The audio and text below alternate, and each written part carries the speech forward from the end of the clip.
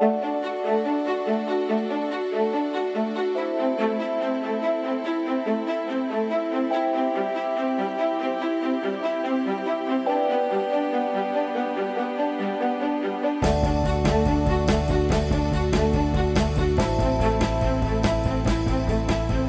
is FX Medicine. I'm Andrew Whitfield Cook, and welcome back to our afternoon panel, day 2. With me is Robbie Clark, Tammy Guest, Jules Galloway and Keone Moore. And today we're speaking about something that was brought up yesterday. A question to Dr. Amy Myers was, how do you attract more patients? And I think this is a key thing that a lot of naturopaths and natural health practitioners in Australia struggle with. How do you develop a successful, thriving, Freudian slip, this hour of the day, a successful, thriving, ongoing business? So I think the first question is, and I'll ask all of the panellists, please be mindful, by the way, if there's any questions at the end, that we have to pass the microphone along. But Anthony Robbins is famous for saying, you've got to be of service. But the fact of the matter is that bills have to be paid before that time or on an ongoing basis. So how do you accomplish being of service while still being able to survive and put food on the table? Keone. Thanks, Andrew. So I guess from my perspective, and I guess everyone on the panel will have their own ideas about this, but I always talk about a win-win-win model, which is that we can actually provide healthcare that changes people's lives without losing our integrity. And that doesn't mean that we don't need to earn an income either. That we actually can have a very rewarding career with a suitable income that really gives back to the practitioner and their family at the same time of maintaining integrity. So I guess from my perspective, I run a clinic with a lot of naturopaths. And so we look at, when we're talking about the win-win-win model, we're talking about, the first and foremost is what's best for the patient, then what's the best for the practitioners, and then what's best for the clinic. And actually, for each of those, shareholders within the process, the clinic being viable financially is actually a part of that. And so we can't deliver healthcare that changes people's lives unless it is financially viable. Unless you're not there, yeah. Unless you're there, right? Yeah. For me, it was a long road of working out who I wanted to serve. I think when you first come out of college, you spray yourself everywhere for a while and everyone's telling you to niche, but you pick a niche and then it turns out that wasn't your niche after all. And we've all been there, I'm sure. And what I had to do is really take a step back and work out who I really wanted to serve, who I was passionate about serving, how I could share my message best with people. And then the people that I really wanted to serve started to come once I started to really speak to them and only them. And from there it was really a case of discovering my own worth and charging my own worth. And so you've got to be one part business, but one part also a little bit woo-woo sometimes in getting in touch with how you want to practice. And you don't have to be like everybody else. So I was more passionate and more emotional, and I share a lot more of my story, and that works for me. It doesn't work for everyone. Some people can't do that and they go down a different business path. So I think there's a lot of self-discovery that has to come first as well. Can I ask a secondary question to that? And sorry, it's just that you've tweaked a memory. I was speaking with Ren Dubois yesterday. Yep. And she spoke about having the energy. And she went through years of pouring out this energy after energy. She used to run a medical clinic and organise talks and seminars and everything like that. And she just wound up running herself into the ground. And she said it was key to find her purpose. And that's where the energy, the sort of boundless energy comes from. Would you agree with that? Yeah, I created a program for adrenal fatigue because that's what I was really passionate about. And then there's this running joke now that I created adrenal fatigue in myself whilst creating a program for adrenal fatigue. It can be a bit of a windy road. He just wanted to know what it's like for the patients to go through. Yeah, but I do think when you're trying to be everything to everyone that you're going to become unstuck. Great, thanks. Tammy? Yeah, so I agree wholeheartedly. Win-win-win. And finding the right person that you really want to serve, because your message will be really specific for them. The thing about being burnt out is that there is also how you want to run your clinic. And when I was coming through my training, it was only going to clinic. It was clinic, seeing people one-on-one. But we have the opportunity now with online and so many other modalities and so many other things that we've done in our past that we can actually meld it as a practitioner. It doesn't just have to be sitting there one-on-one with clients. And I know that Keone does research, Jules does an amazing podcast, I do an online tribe. There's all of these things that are really in alignment with these pieces of us that become really powerful for our clients rather than just the old school model. It doesn't have to be like that. It has to be in alignment with you. And when it is in alignment, it flows and you don't run out of energy. And Robbie, you've got an addendum to this, and that is the practicalities of running a clinic from the platform aspect, don't you? Yeah, absolutely. And it's an online platform. So as you know, I can speak on both parts in the fact that I was in private practice for 8 years, found a gap in the market, found a niche, and that was the online aspect, but the accessibility to healthcare, but also the reachability. And so I started a online consulting platform for allied health professionals. Now, if we're talking about how you get that up and running, you really need to set all your goals in place before you do it. There's so many people who leave college, university, and think that private practice is going to be a luxury. It's going to be, it's exactly what I want to do. I don't think they realise the challenges that they're going to be facing. And if you are able to know what those challenges are before you even start, you're going to be well prepared. And then you can address those barriers before you even start building your practice. Mm-hmm. And then once you've built it, it's about maintaining it, as well as your mental health as well. I think everyone can agree with that. Yeah. Jules, you've got a great story in how building and diversifying your business enabled you to give back in ways that we don't often think. Can you tell us a little bit about this story? Because it's really enlightening, please. A little over a year ago, it was November 2016, I was on the Naturopathics Facebook page, the big one, the Practitioner Network Facebook page, and I saw a call out for, they were putting together, there's a group called Involvement Volunteers International, a naturopath called Lauren Lacey is the director, and they put together a trip of practitioners, and it could be doctors, nurses, naturopaths, nutritionists, physios, everything.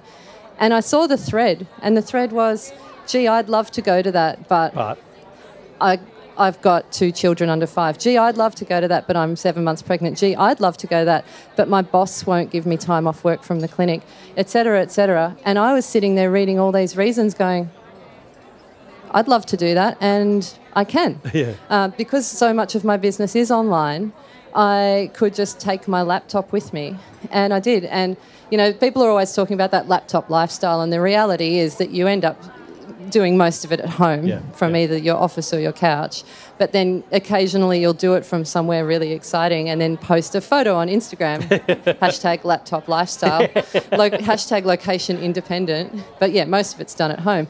But when you do have that flexibility, when an opportunity comes up like that, you can take it. And now from that trip, we went to Greece and we worked in the Syrian refugee camps, and from there, I formed a relationship with IVI, and now I'm their Fiji nutrition coordinator.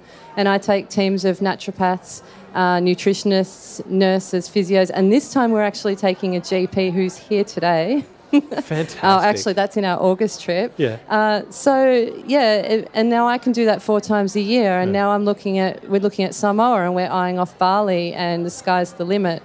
And I don't see clients from overseas yet. I just try not to do 2 things at once, but I can take everything else with me and continue to run it while I'm away. Tammy, you lead one of the largest mentoring networks in Australia. Tell us what are the pressure points that naturopaths are facing? Oh, yeah. So when naturopaths and nutritionists and herbalists first come into practice, one of the biggest things is I want to get fully booked.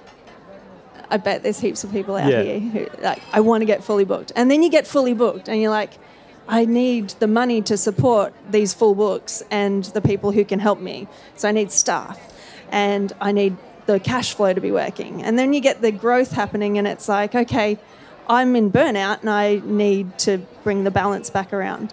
And they're the three biggest things. One's clients, then there's cash, and then there is burnout. Yeah. And some of the cool things like what Robbie's created, these systems to hold things in place so that you can be supported by that. Having mentors is an incredible opportunity to see where all the pitfalls happen just in front, just what might be coming up for you. And then the cash flow thing is a really big deal. Like Jules was saying around our mindset and what we're ingrained as a profession around, there's this shift that's happening with bringing in some woo-woo as well as bringing in the systems to really get nailed on the numbers that we really need to keep afloat as a business so that we can keep helping as many people as we're here to help. Keone, you and I have done a podcast on your story about business building and nearly giving up and locking that clinic and wanting to walk away and just never coming back, to changing around your clinic to an absolutely thriving business, to now doing research. So what advice have you got for practitioners who aspire to A, get a thriving business, and B, want to diversify into giving back in ways of research to furthering our profession? So I guess the first part of that question is, I think it's really important to realise that we don't know what we don't know. So often when we're graduating or going into setting up a clinic, there's a whole lot of things that we don't know about. But if you don't know that you don't know them, then there's no way to access that information. Like, I know that I can't fly a helicopter like Tammy, but I guess when I went... But I'll have a crack. Hey, it doesn't look that hard. That's easy. But what could possibly go wrong? But going into practice, you know, when I went straight out of university, straight into private practice, and it was all about how do I apply this therapy to this condition, and there's a lot to learn in those first few years with that alone. But I just didn't realise I didn't know how to run a business. And so then I took the next step and opened a clinic, that just made that knowledge gap fast, much, much bigger.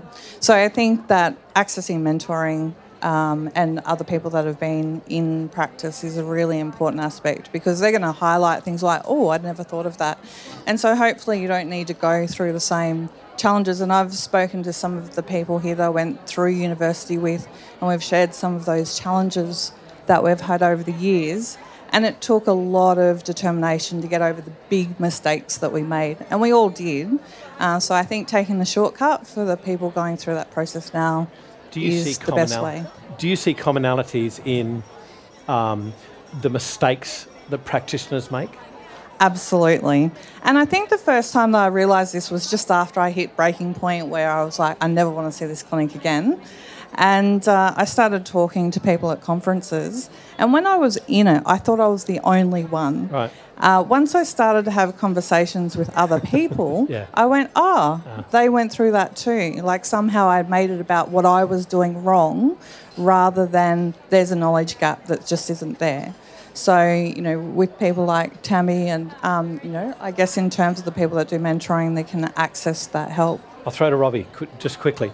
The online world is so important now. Whether we like it or not, it's here. It's like genetic profiling. Whether we like it or not, it's here. IVF was a problem. It's here. So can you tell us how you've integrated that into your practice and specifically answer the question or the concerns around privacy? Absolutely. So whenever I hear a practitioner saying, I've expanded my practice to online, my first question is, what materials are you using? It's the general Skype, okay? Might be some Word software that they're using to take medical notes. And then they might use a practice management tool like Clinico, Best Practice, things that people are very familiar with.